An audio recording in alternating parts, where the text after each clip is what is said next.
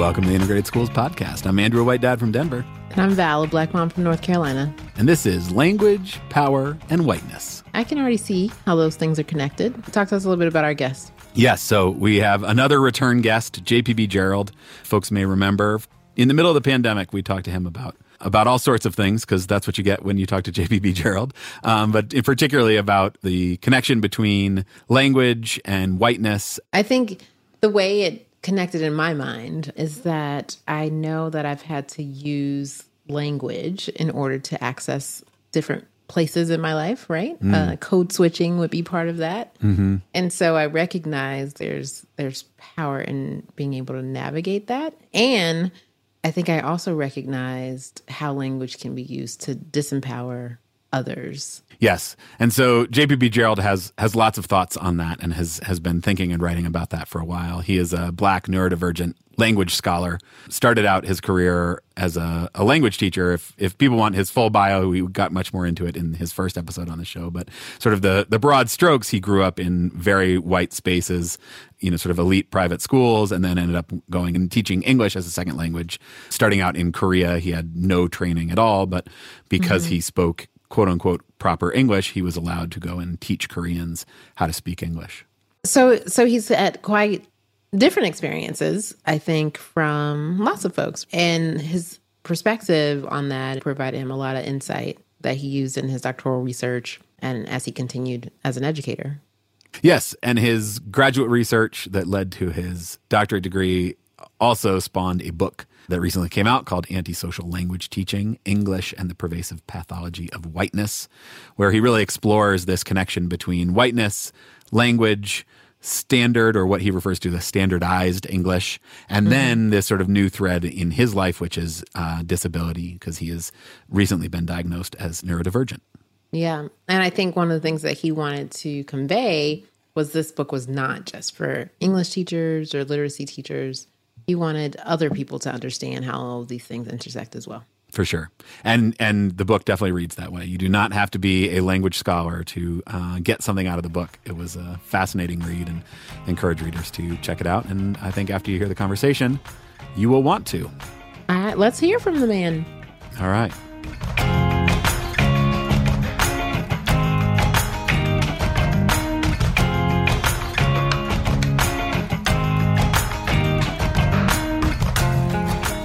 Hi, folks. I'm JPB Gerald, EDD, so I guess Dr. JPB Gerald. I graduated this spring from Hunter College, or CUNY. My degree is in instructional leadership, which, what does that even mean? But what I'm choosing to do with my degree is I work as a training manager for a nonprofit. And you also wrote a book called Antisocial Language Teaching, English and the Pervasive Pathology of Whiteness. The last time we had you on, we were talking about the links between language instruction and whiteness, but we certainly didn't get into it in depth the way you do in the book. So what's the book about and why'd you write it? It's funny.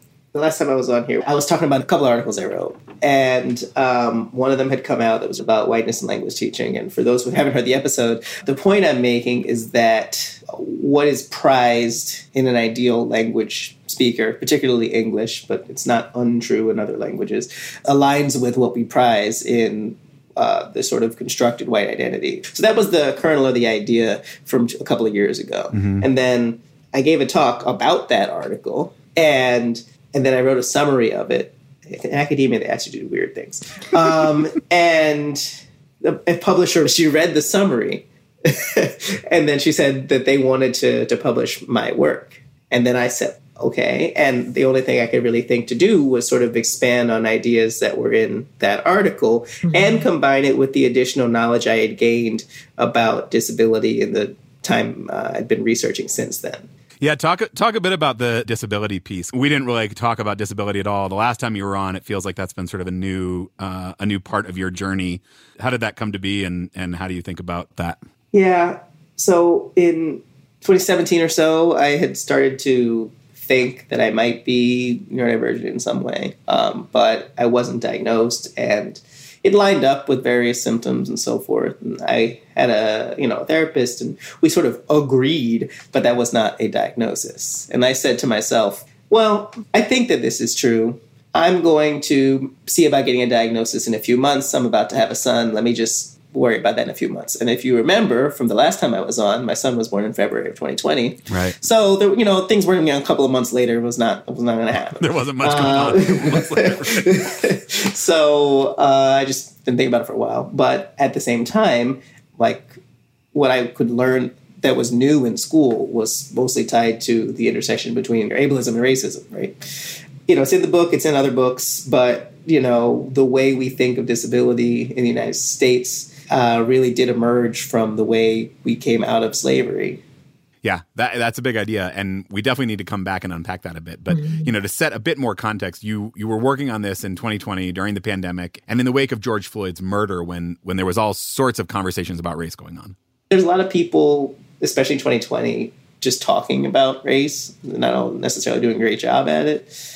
But I thought that there was something new I could say by talking not just about race, but also about language, because that's what my background is professionally, but then also bringing in the connection with disability, because I don't think that intersection has really been made. Yep. One of the things I love about the book is this kind of like self-reflection that goes throughout it. I feel like you've done a lot of kind of examining yourself and your own story and your own history. And there's like a lot of acknowledging places where you were wrong in the past.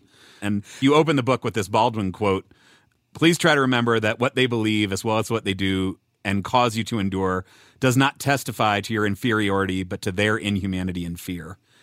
And I can see why, as you then go and sort of like tell your own story, why that quote opens the book. I wonder if you can sort of tell us about that and a little bit of your background and history. I mean, I can tell the story of the entire book if you ask me that question.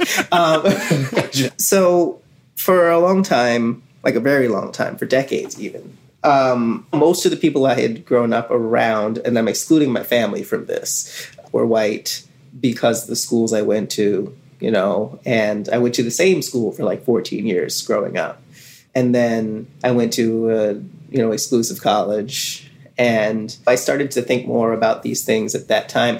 Look, everyone thinks about racism when they're younger. I should say a lot. Black people have to think about it, but I wasn't thinking about it from the people directly in front of me. It was more distant. I didn't think about it in the what we would call like microaggression way, Mm-hmm. And even as an adult, things would happen that, because it wasn't, I don't want to say overt, but explicit, my brain always wanted to put it on something else. Because it was easier to deal with. Absolutely. So I always wanted to be like, well, this hateful, weird thing that happened is because of whatever. And a lot of the time you blame yourself, which is why that quote is there. When the more interpersonal things happen, it's just much easier to be like, well, I guess I was just annoying them. So, I'll try to do things better next time so that doesn't happen. And by the time I got to a certain point, I realized that was untrue. And I had a child, and I realized I needed to teach him something different. I think that last phrase, connects us all here as a group of parents who are trying to figure out what's best for our young people. So as a caregiver parent community, what are some main takeaways you would want the readers to know? Well, it's funny because at the time that the publisher was interested, I was like, I also have to write a dissertation. Like, how am I going to write a book and a dissertation at the same time? This is ridiculous. And I said, maybe they'll let me write the book as the dissertation. They didn't let me do that. So, wishful thinking. So I had to write two giant projects at the same time, right? Well, I was working full time and I had a kid and all this, and obviously, my wife did a lot of work because there were things I couldn't do. But like, I was not an uninvolved parent at all, And the lesson I was learning from writing this and the dissertation at the same time was research I was gaining while doing the dissertation about how the people I was interviewing for that, they realized that in order to actually challenge racism, they had to really live it, which obviously is the point of the show. We were talking about their workplaces. They were educators, and we were talking about their schools, right? And they were thinking about, changing a policy in a school or something like that. But then they would go home, and when they had really sort of quote unquote gotten it, like they couldn't turn it off, you know, in their interactions with people just in the street, you know, noticing things that they hadn't noticed before. All of these people in my classes that I was teaching on this told me that these were like usually progressive people who were very like, hey, you know, we absolutely should have equality. They said they hadn't considered their role in this and what they have to do all of the time until they were 25, 30, 35. And I think for them, they realized that they wanted to have their children in a different world and have their children be different from a lot of what's around the world. So I would say the lessons that I learned from what I was doing, the research I was doing, and from the classes I was teaching and the people that I was just hearing from showed that, you know, for parents, the decisions you make for your children are not divorced from these issues.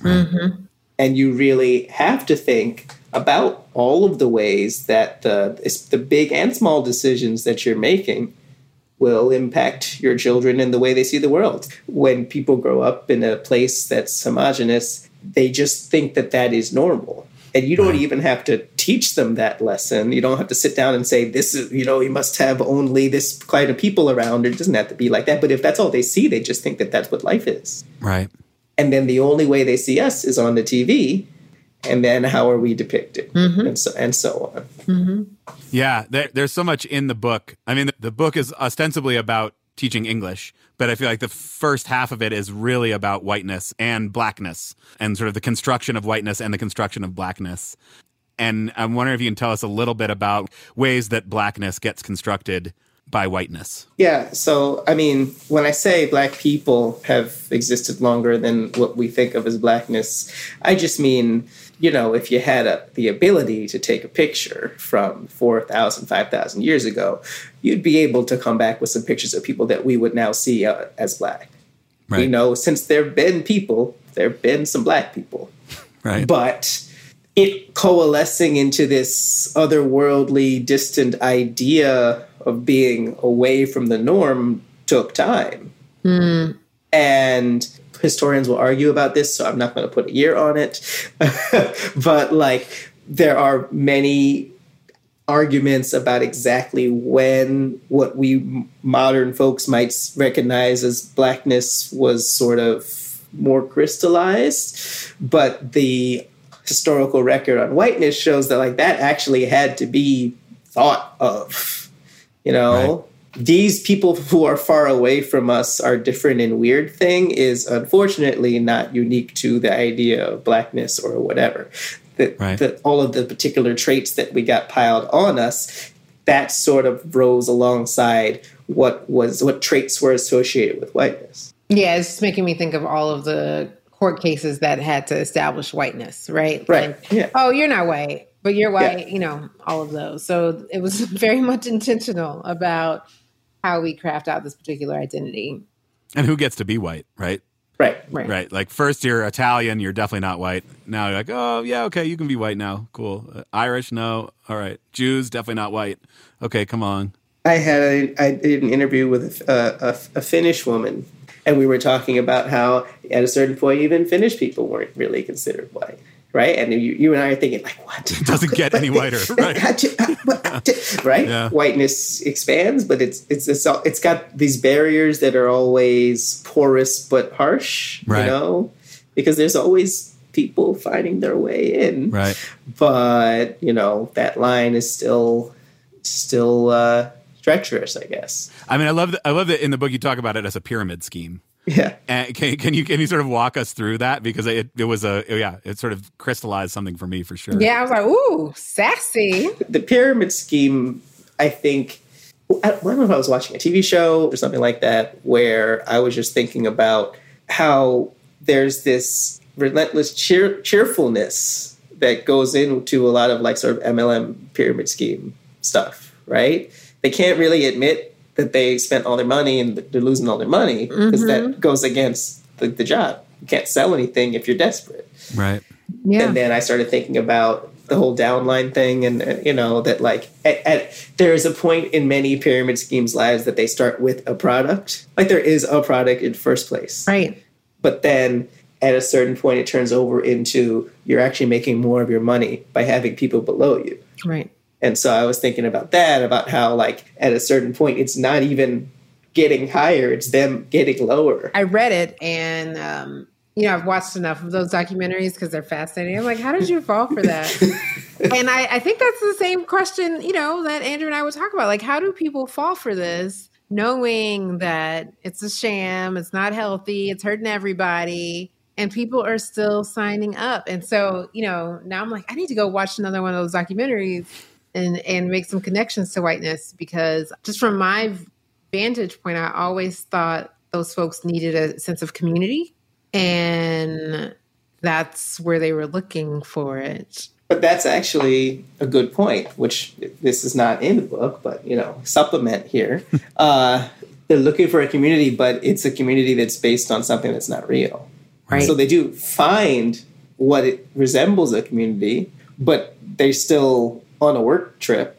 Right. Like, right. It may be on a cruise boat, but it's still a work trip. Yeah, right. They're still like selling leggings or whatever it is. That's what I was thinking about. Yeah. And I'm not talking about specific ethnicities that are often placed within whiteness, like Italians, Greeks, or whatever. I'm saying, but just when it is just the white part that is the community, it's just like, well, so then what is it that you actually have in common besides that you're not these other people? Right. Right. It's fascinating. This idea that kind of the construction of whiteness, I've come across that in the past. The piece that did feel sort of new to me was this disability piece. And you talk about kind of race and disability being constructed alongside of each other. And we hinted at it a little bit earlier, but I wonder if we can go a little deeper and you can sort of explain how that shows up, what that looks like in terms of the construction of, and you talk about like ordered and disordered, or ability and disability. Yeah. I feel like I'm doing my comprehensive exam here. You already got the letters. You're good. So I mentioned it briefly, and I said we would come back to it. So here we are. Like obviously there have always been people who we would recognize as having some sort of impairment. People born with missing a leg or something. That's obviously always been true to some extent. And every society dealt with different groups of people differently. But in more recent society, like Native Americans, if something happened, they found a way for you to be involved in the community in some capacity, right? And that was basically the case in early, America before the revolution. But then everything industrialized, and then it was like, well, now you can't work, and now you're of no value. Yeah, right. So, it's those things, and also obviously capitalism is involved here, right? So it's not just that. If you want the whole thing, you can read the book. But that's the short version. So, of course, the industrialization is happening and slavery is ending. And now all of these people, we don't know what to do with them. We still don't really know what to do with them. But we really didn't know what to do with them at that point. If they would do something that we would see as perfectly rational, like trying to flee or talking back to somebody or something like that, we diagnosed them as mentally ill. And then often they came out of slavery physically impaired because they had been enslaved.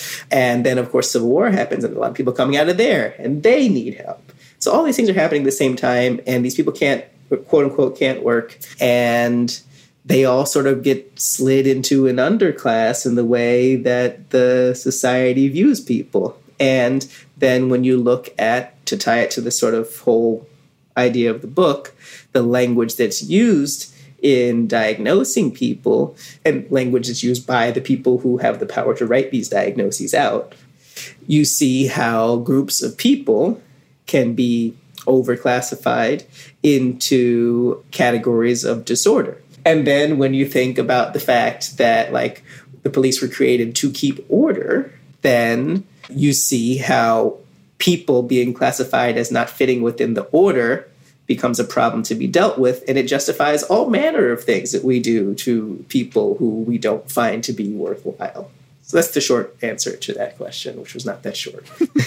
Well, I'm having a mind-blowing moment right now because I had never thought about, and it makes complete sense, obviously. I never thought about every Black enslaved person who emerged from slavery having a disability as a result of all of that. The mental strain, but additionally, the physical toll of enslavement on a person's body. And so to think that everyone who survived and came out of that could actually be labeled as disabled today, it's my first time even considering that as a possibility, right?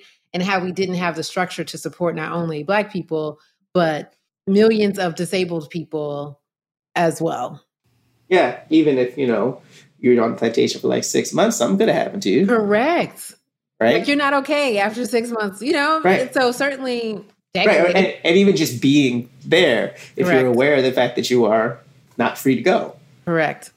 Yeah. I never thought about the scope of that and our inability to do anything structurally, nationally to support folks in that way, and how that would make such a significant impact just on education, let alone everything else, right? Our lack of desire, right? I mean, it's, I don't think it's huge. actually an inability.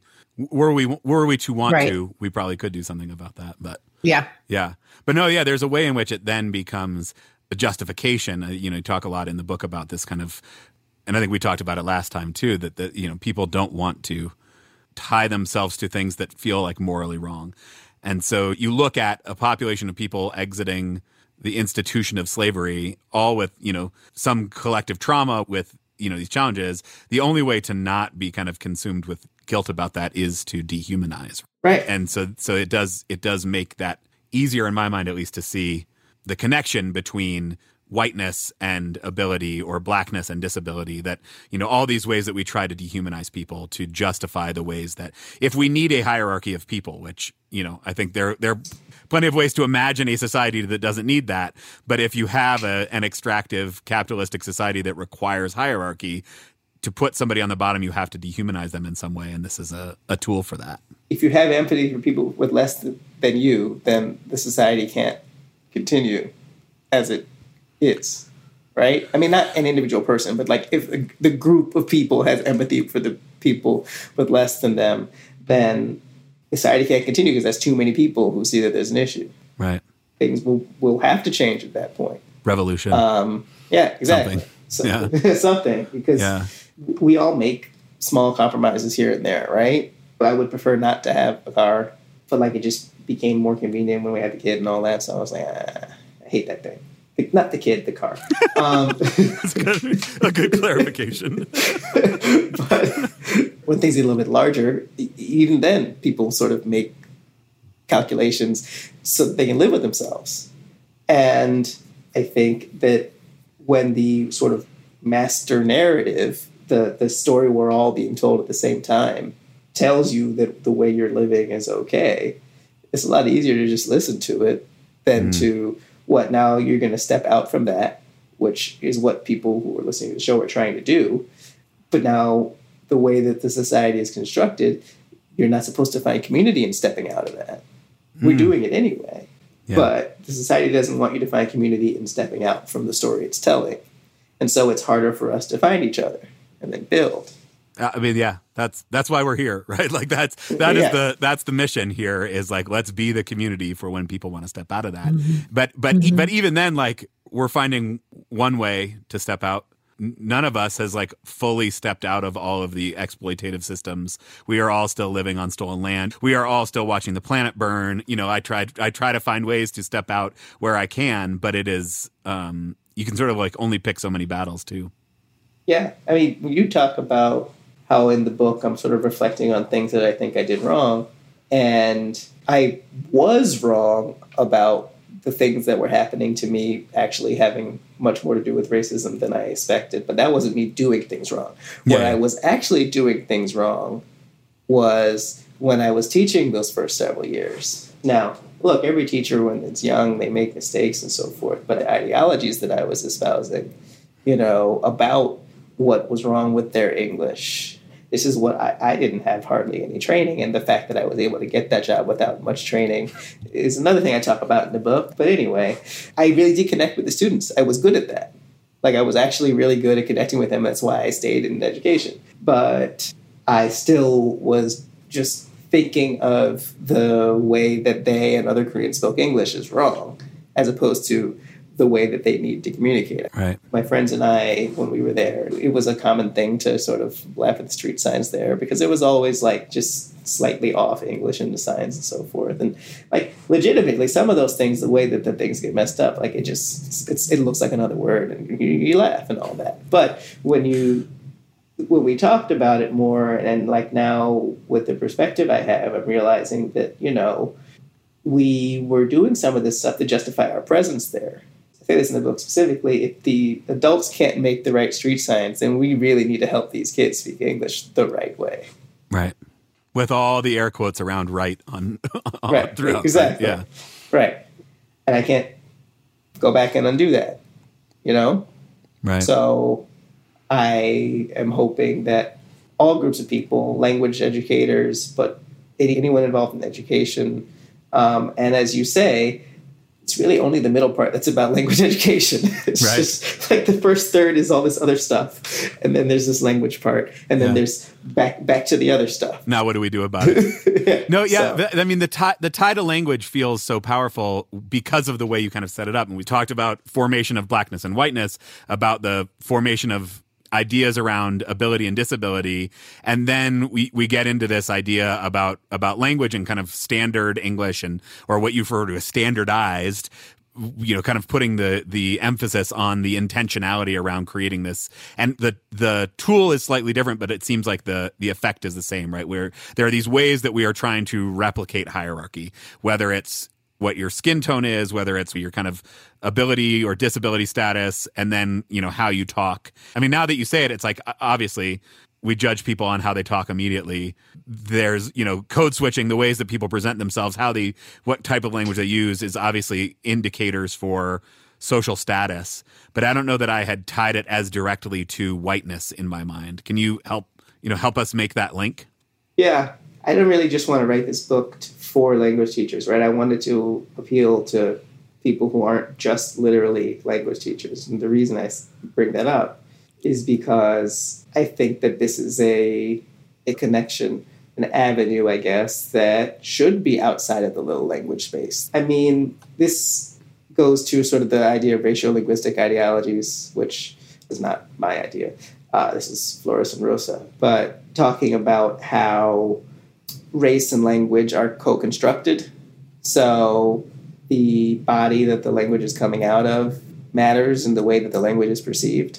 And then vice versa, that when the language comes out of the right person, then the language also gains extra power. So this is how you'll get less qualified English teachers in a lot of foreign countries making a lot more money than much more qualified teachers of color, because in a lot of places that are hiring teachers, they, simply associate a certain look with the right English and English skills, right? Now, that's within the language field, but you can see that if you look at actual English teaching, and you can see it with the way that professional norms around writing exclude lots of different forms of English. And so, all of these things that people probably think are just about language themselves, or they might think it's racist, depending on what the thing is, but they're still not quite crisscrossing race and language in their head.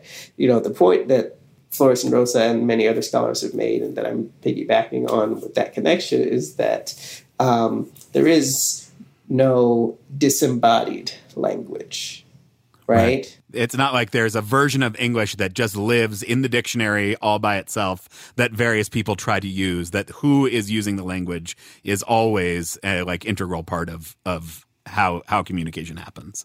Well, right, because if it's just the dictionary, then you're ignoring who put it in the dictionary. Right. And what they wanted it to represent when it was put there, and what wasn't put in the dictionary or hasn't yet been put in the dictionary. I think one of the things that people get hung up on when I talk about these things is that they say, well, you're just not going to teach English? And because this is what they say, they're like, well, there would be no rules, and how would you understand each other? And it's just like, exactly. I hear that. It's just like, all right, calm down. I didn't say don't teach English. No, what I've said, and I say this a bunch of times, is teach the English that the students are likely to speak.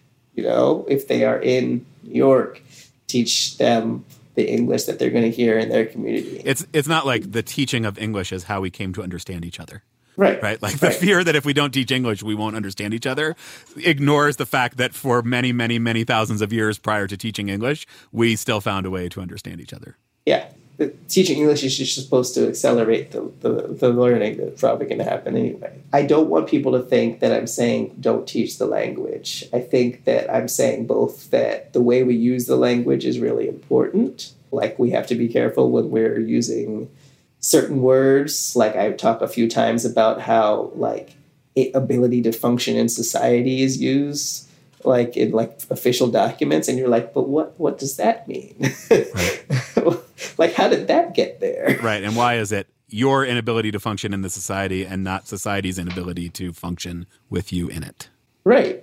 You know, and so I'm saying both that the way we use the language is important, and also on the other side, the way that we teach the language is just following all of the same ideologies of the rest of the things we do, unless we recognize that and actually challenge it in our work. Because I'm not saying don't teach. I'm saying, like, we just really have to think carefully, and this is for language teaching, but it's for teaching in general, carefully about the way we are either upholding power or distributing it or whatever it is. There's going to be some power in that classroom. We can all pretend that the teacher doesn't have any power, and that's just foolish. Because, you know, like, we have some power in that room, and the way you use it is important.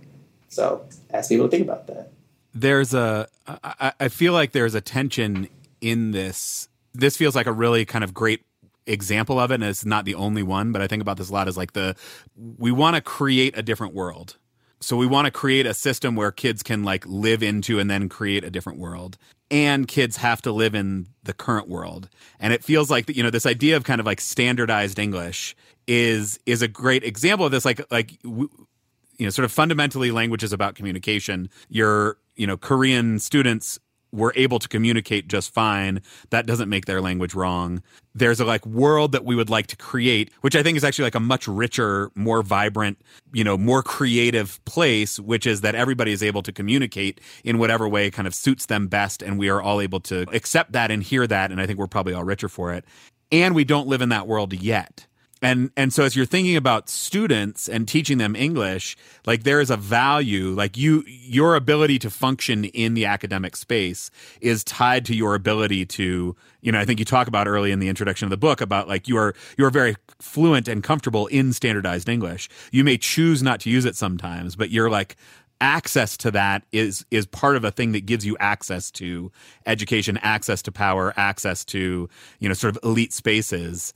You know, how do we both create a world in which we don't need that hierarchy that is baked into language, but also like set kids up to be successful in the world they currently live in? Yeah, I don't know. It's kind of the existential question about everything, isn't it? Right? The big question, man.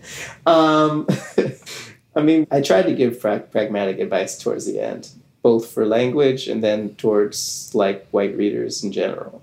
And what I tried to do was give advice that is, I want to say, straightforward but challenging. Mm-hmm. Like we talked last time about checklists. Like I don't like making lists like that. Right. But if you look carefully at what I wrote after each list item, it's like a whole paragraph of like stuff to do. And all of those things are going to take a lot of work and planning. I try to give advice that people who are working in the field can take with them and actually act upon. And, you know, the same thing for the advice I give to white readers at the end. Like, none of them are things that are just going to be easy, but it's also not supposed to be easy. Right. And it's not supposed to be fast. And my advice for how to balance that with the reality of what's happening now and how to like get on from day to day, I just think people should just do the best they can while they keep plugging at this, but they have to not stop. Yeah. But I mean, think about like your Korean students. There's a version of encouraging them and giving them the kind of confidence boost that they might need to feel good about expressing themselves in a way that is effective, but maybe not quote unquote correct. And they probably feel good about that. And if they then want to come and get a job in the United States, are their options limited? Because, there is the expectation of standardized language. Well, I try to acknowledge that. And I say, standardized English isn't really going anywhere. I'm not even saying we should get rid of standardized English. I'm saying we just need to contextualize it correctly. And I think it can be taught effectively if it was called standardized English when you take the class. I mean, obviously just changing the name is not, enough, because people love to just change the name of things. They don't do anything. But I mean, by classifying it as standardized English, it simply becomes a class like some other school subject. And it's just something people are learning, right? But it's not supposed to be reflective of what is ideal in their society. Right. Because it as a former English teacher, like when I didn't teach standardized English, it felt like we were breaking the rules. Or when I let kids, just be themselves, it felt like we were breaking the rules.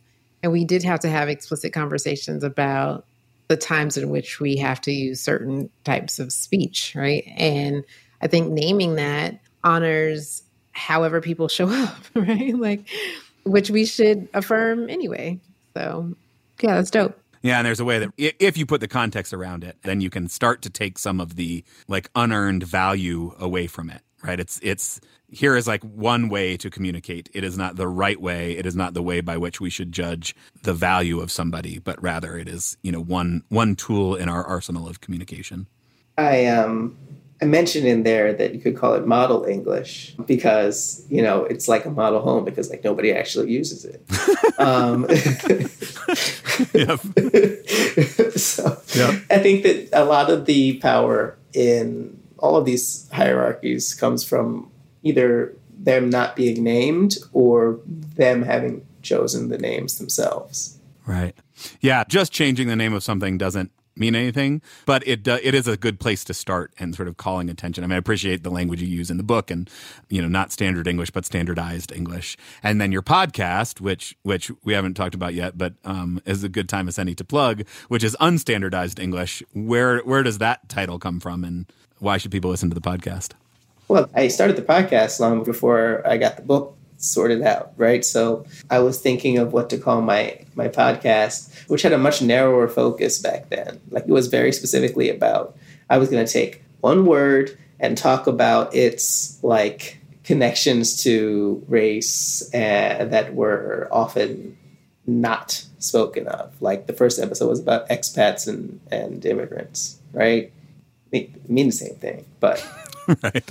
but you understand. They don't mean the same thing, right? Yeah. Right, yeah. So, but then I lost focus because, like I said, I have ADHD. So a couple of episodes in, I didn't focus and I was off talking about some other stuff. But I kept the name of the podcast as Unstandardized English because I still technically speak about language a lot of the time. But I tend to use language as an entry point into analyzing other things. Yeah, people should definitely check out your podcast. And knowing that you just finished this book, this dissertation, you must have lots of time on your hands. What have you been thinking about? When I really did get to stop and think, I thought about my family.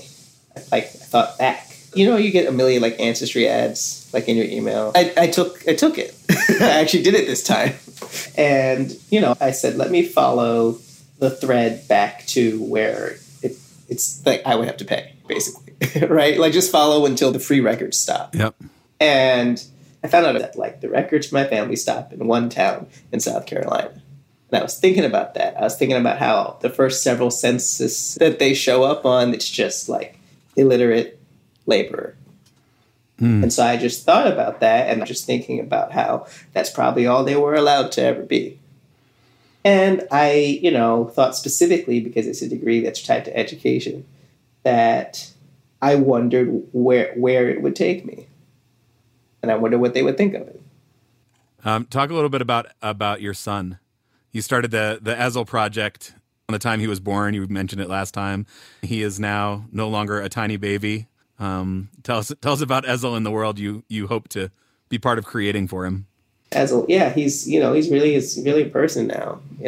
Like back then, I really had no idea what he would really be like. I mean, he was months old. He's starting to have a little personality. So, it's really interesting to see. I hadn't hardly had any interaction with other parents when I was on here last because it was 2020. And now in these 2 years, because he's been at daycare for about a year and a little bit now, and just being on playgrounds, and he'll actually somewhat play with other kids now. So you talk to other parents and the little kids, like, they may notice skin color because we've done studies from however many months old, right? They notice, but they're not seeing the stuff they've been taught yet. But you hear stuff from these parents, man. And it's all the type of stuff that I wouldn't have recognized as being tied to race when I was younger. The stuff, the assumptions, the good schools, that sort of thing. And we're like, he's 2, but we're 2.5. I wish there were at the time that didn't matter. And my conversations as a parent with other parent, but it's always present. And I'm thankful for parents like Andrew who can talk to me honestly about these things and give me the scoop. Because I don't know that you say good schools, Andrew, and if I said good schools back in the day, like, we would have meant totally different things. And I think sometimes we still do, right? Like, what constitutes a good school for my brown kid, So thank you. Yeah. Thank you for elevating that. I had some friends who, I guess I'm not really surprised in retrospect from what I know about them, but they talked a big game, 2020. Mm-hmm. And then, they moved to, like, it's really hard to get as white as the area they moved to in the New York area for the schools. That's why what I'm saying with all this stuff, it's like, it's really important how people live, right? Not just what they say, It's much easier to say the right stuff. It is. As you think about the world that you want to be part of creating for your son, you went all the way back to as far as the free version of Ancestry.com would take you in your lineage, and sort of thinking about him, if however many generations later somebody's looking back on kind of this part of your family's trajectory. What do you hope they see? What do you hope kind of comes of that? Oh, yeah, that's why I've been thinking about this since I graduated. Mm-hmm. Mm-hmm. I'm the first doctor that I found on there. I'm just specifically speaking of the people with my last name, right? Right. I just thought that was cool. I didn't really get to soak in feeling like I succeeded because I was just so busy until this summer, and just a whole bunch of nights when I got to just really think about exactly what you're just asking me. And I just hope that however many people buy this book, that it just stays in a few shelves. And if anyone reads it and they do decide they want to challenge things a little bit in the field, then I feel like that'll be something that a few generations down the lines on whatever future version of Ancestry we're on from under the water, they're able to find what their land-based ancestor was all about. So.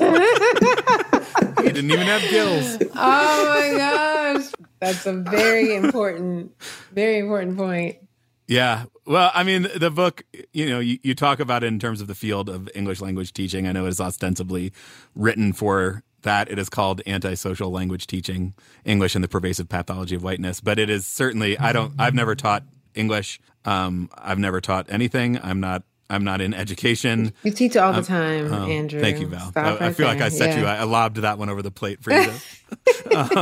But I got so much out of it. You definitely don't have to be in the field of education to come away with a deeper understanding of kind of how we got to where we are and how to get to a potentially better place. So I think it's really a great contribution. I'm grateful you wrote it and grateful you came back on the show. Thank you, Doctor. Yeah, I was glad to be here, and I'm glad you enjoyed it because. I don't know. I wrote that thing with my whole chest, so hopefully it reads that way for sure. For sure, definitely reads like you wrote it with your whole chest. Yep. For sure. Thank you very much. Yes. Thank you. Thank you.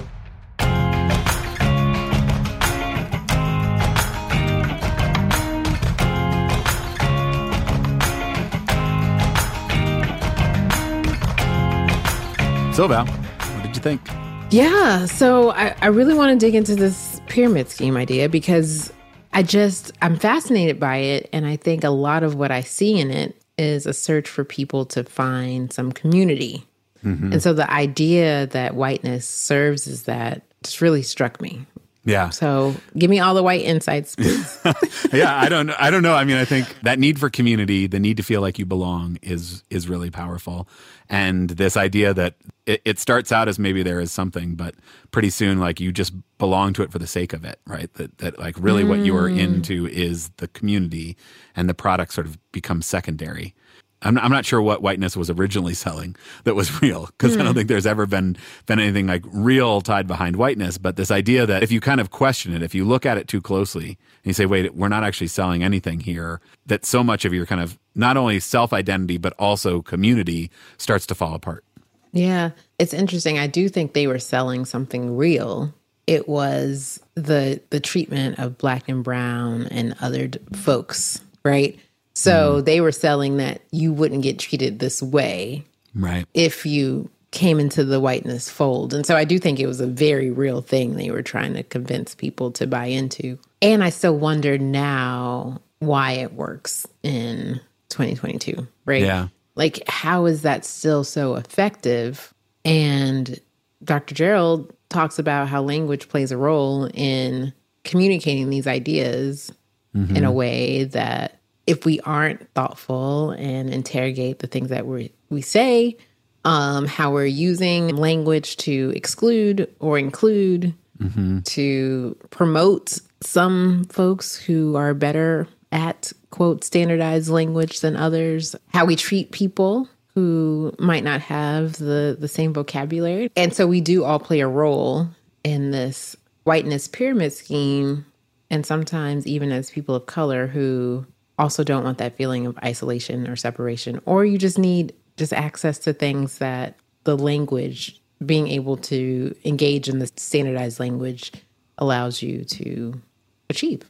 Yeah. Talk a little bit about your relationship to standardized English. I mentioned that, whenever I didn't teach standardized English, I felt like I was breaking the rules. Right. And I have this weird relationship probably with code switching. I don't know that I do it a whole lot, hopefully not a whole lot, but I am sure I am modeling to my young people how to do that in an instance where I feel like it is in their best interest for safety reasons. And I hate it. I hate feeling that way. Yeah.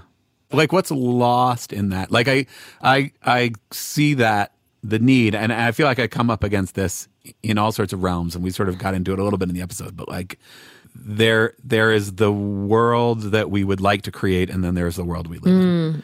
And like, I think the way that we judge school quality based solely on test scores is bad. And I think that your ability to do well on a test in this moment, as much as I think that shouldn't be a gateway to access, to opportunities, in many ways it is. And so, we can say, well, like, standardized tests don't determine how valuable a person is, and I believe that. And if we don't ever teach kids how to take standardized tests, there's like a world of opportunity that gets closed off. Like, what's lost in forcing people into the box of standardized English? What's lost when you feel the need to go to your neighbor and kind of present a more like palatable version of yourself to your neighbor for safety's sake? I mean, I don't understand. I can imagine the need for that. And it feels like there's something that gets lost in that. There's like a part of you that's not allowed to show up or something. Yeah. I was in a conversation this weekend with a friend and a colleague. He just got his doctorate. He studied Black teachers at a historically Black high school locally that after desegregation was closed. But one thing that came up in his conversations with the alumni he interviewed is that many of the teachers did not have to, because of Jim Crow, did not have to engage with white folks on the same level that integration required people who came after them to deal with them, right? So in most instances, Black communities were pretty isolated. You had all your businesses and everything else. Like, right. You only interacted with white folks on rare occasions that you like worked for them, you weren't visiting the same places. And Right. my grandmother said the same thing. I remember asking her once, I was like, so talk to me how you dealt with racism. She was like, we weren't around a lot of white people. Like it just was not a thing. And so teachers in that time, to prepare Black students for integration, had to teach them this language and how to access this particular piece of communication and power in order to just survive, right? And it was a both and situation. Like, yes, you are fully whole here, and when you go out into the world, I'm going to need you for your survival, for your hopeful thriving, to be able to operate in this space as well.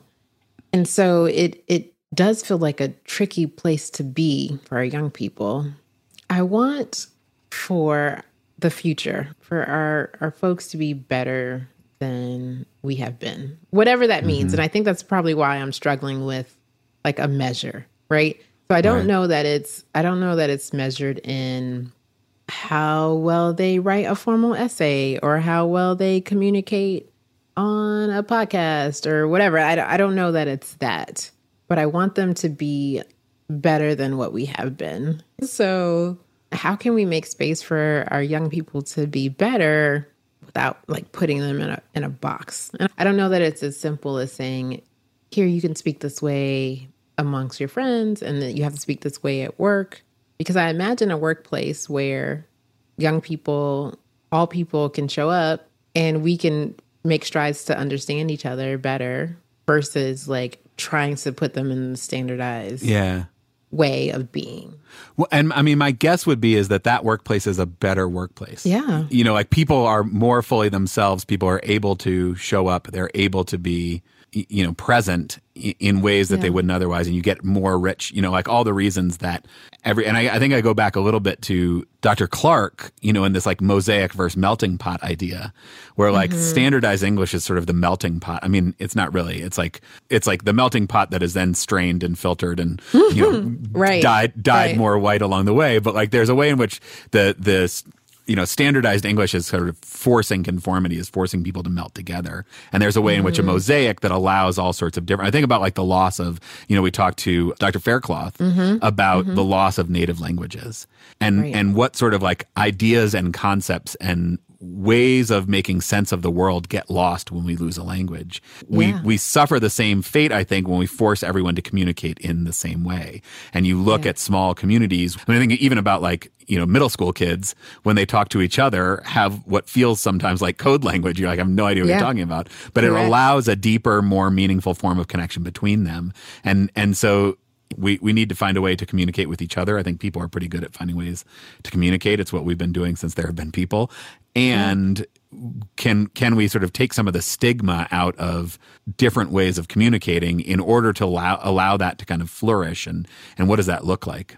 Yeah. And I think we have to be honest about the violence that was required to establish the standardized language. Like this wasn't hey, we want to invite you all into this language that we can all share. No, it was beat out of people or beat into people, right? And so, you know, when we talk about power and how our standardized language came to be, it wasn't because people weren't fighting to keep their own ways of expression, right? And so the future that I imagine, like it forces us to open up to the possibilities.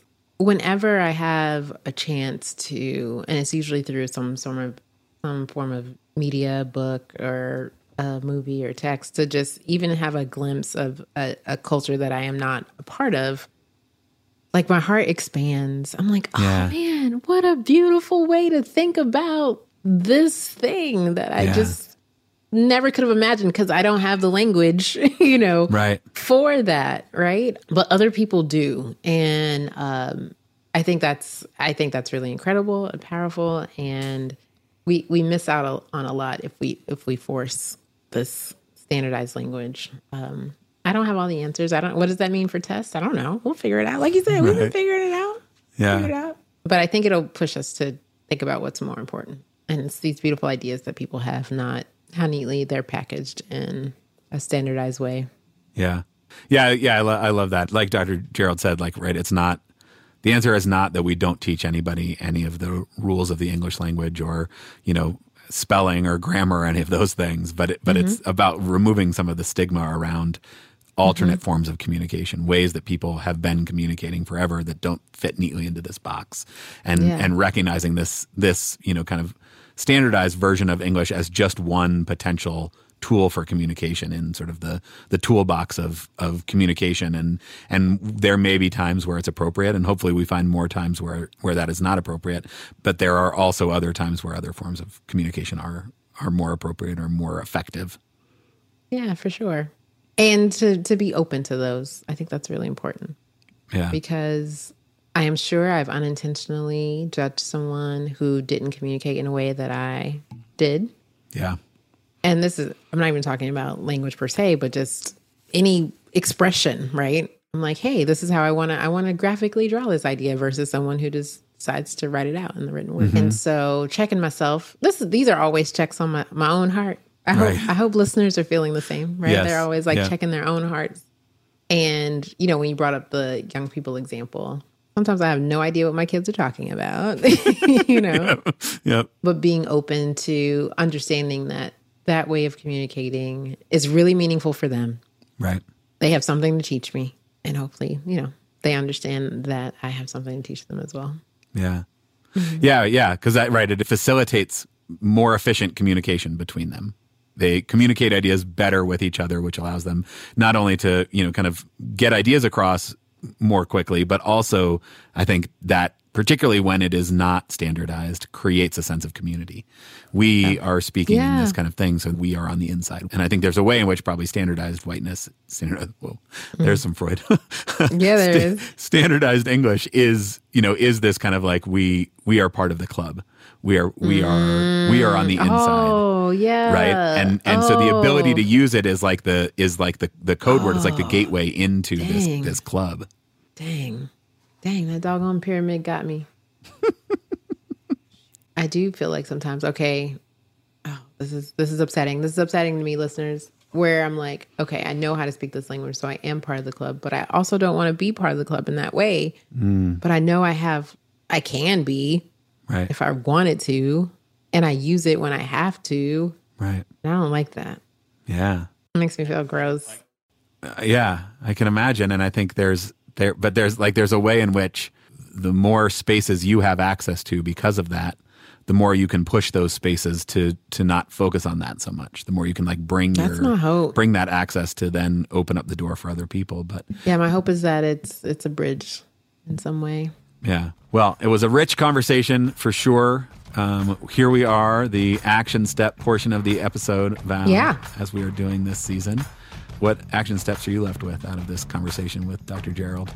Yeah, my action steps include checking how I'm responding, my internal responses to different forms of language expression, having some wonderings about kind of what I'm feeling about it.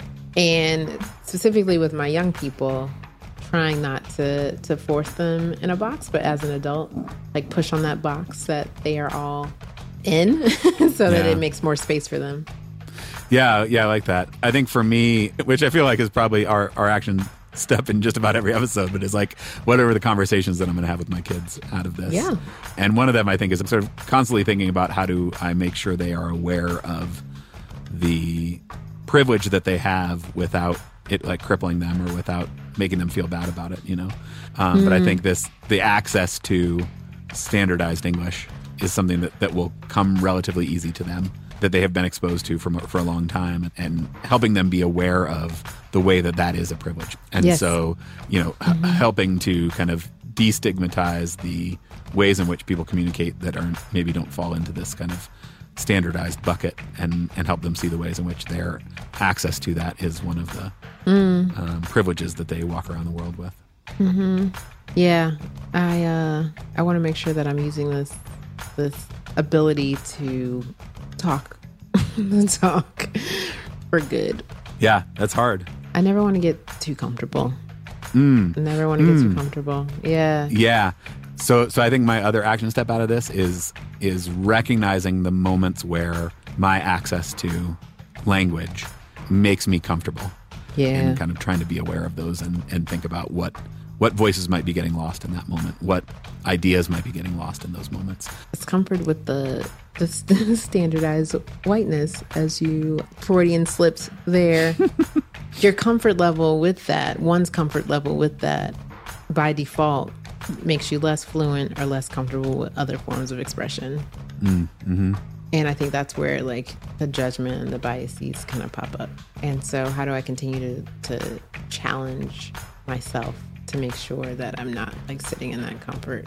Yeah, that is huge. And I think in a conversation with people who have different forms of communication, different, ability to bring ideas out in different ways, when your desire is really to hear somebody, to hear the ideas they're saying in a group setting, the ideas that are easier to understand are the ideas that you're gravitating towards, right? The ideas that you're like, oh yeah, I get that right away because of the way you presented that are the ones that then get elevated in the space. And so thinking about how do we create spaces where we can push back on that, where we can hold off on that, can say, wait a minute, there's another idea in here that's not being communicated in quite the same way, but that doesn't mean it's less valuable. And that's why in our PTA meetings, voices might not get heard, even though someone is communicating, like they are letting you know what they need and want, but because it is different from the standardized language or whiteness, we ignore those. Yep. And, you might be uncertain with communicating with someone who communicates outside of like the standardized way, right? Right. And then that makes it feel really awkward and strange. And you're like, I don't know if I'm going to say the right thing or if I'm going to say the wrong thing. Instead of like being fully present to what they have to offer, right? Yeah. One also loses, when they're in their head about that, thinking like, there's no way we can connect because we don't speak the same language. Right. Yeah. Then the draw is either to just shut it down. This is awkward. This doesn't work, whatever. Or the danger on the other side, I think, is then you like fall into imitation in a way that is like, kind of code switching for bad, right? Like, well, let me just try to talk like you, and now Please you're not don't. bringing your full Right. full authentic self to the conversation. Right? I love it when white people are just white. Just be white. It's fine. It's fine. You don't have to like call me child, hey child, or whatever. I don't like no. Just be white. It's fine. Yes. Well, my other suggested action step for listeners is to buy the book. My other action step is listen to this podcast. Yeah. Think about it. Think about how language and power and whiteness is showing up for you. I will say that in my conversation with you, friend, I was able to elevate some ideas that I could not have received on my own. So I want to thank you for being in conversation with me weekly about these topics. Oh, well, thank you, Val. I totally feel the same way. That is the true gift of these conversations for me as well, is the different perspectives and the ability to surface things. I certainly see things in a new light every time we talk, and I'm grateful for that. So, for sure. And if you are grateful for it, listeners, getting to be a little piece of these conversations, we would be grateful for your support. Patreon.com/integrated schools. Come and join us.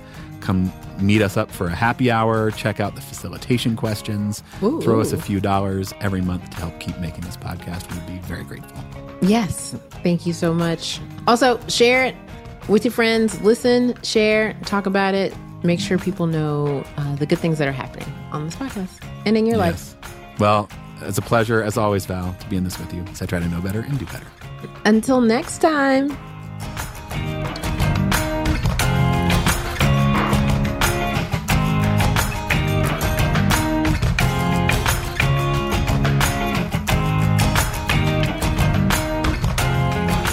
Welcome to the Integrated Schools Pod. That's like your first mess up ever. For real? What was You've that? never messed it up.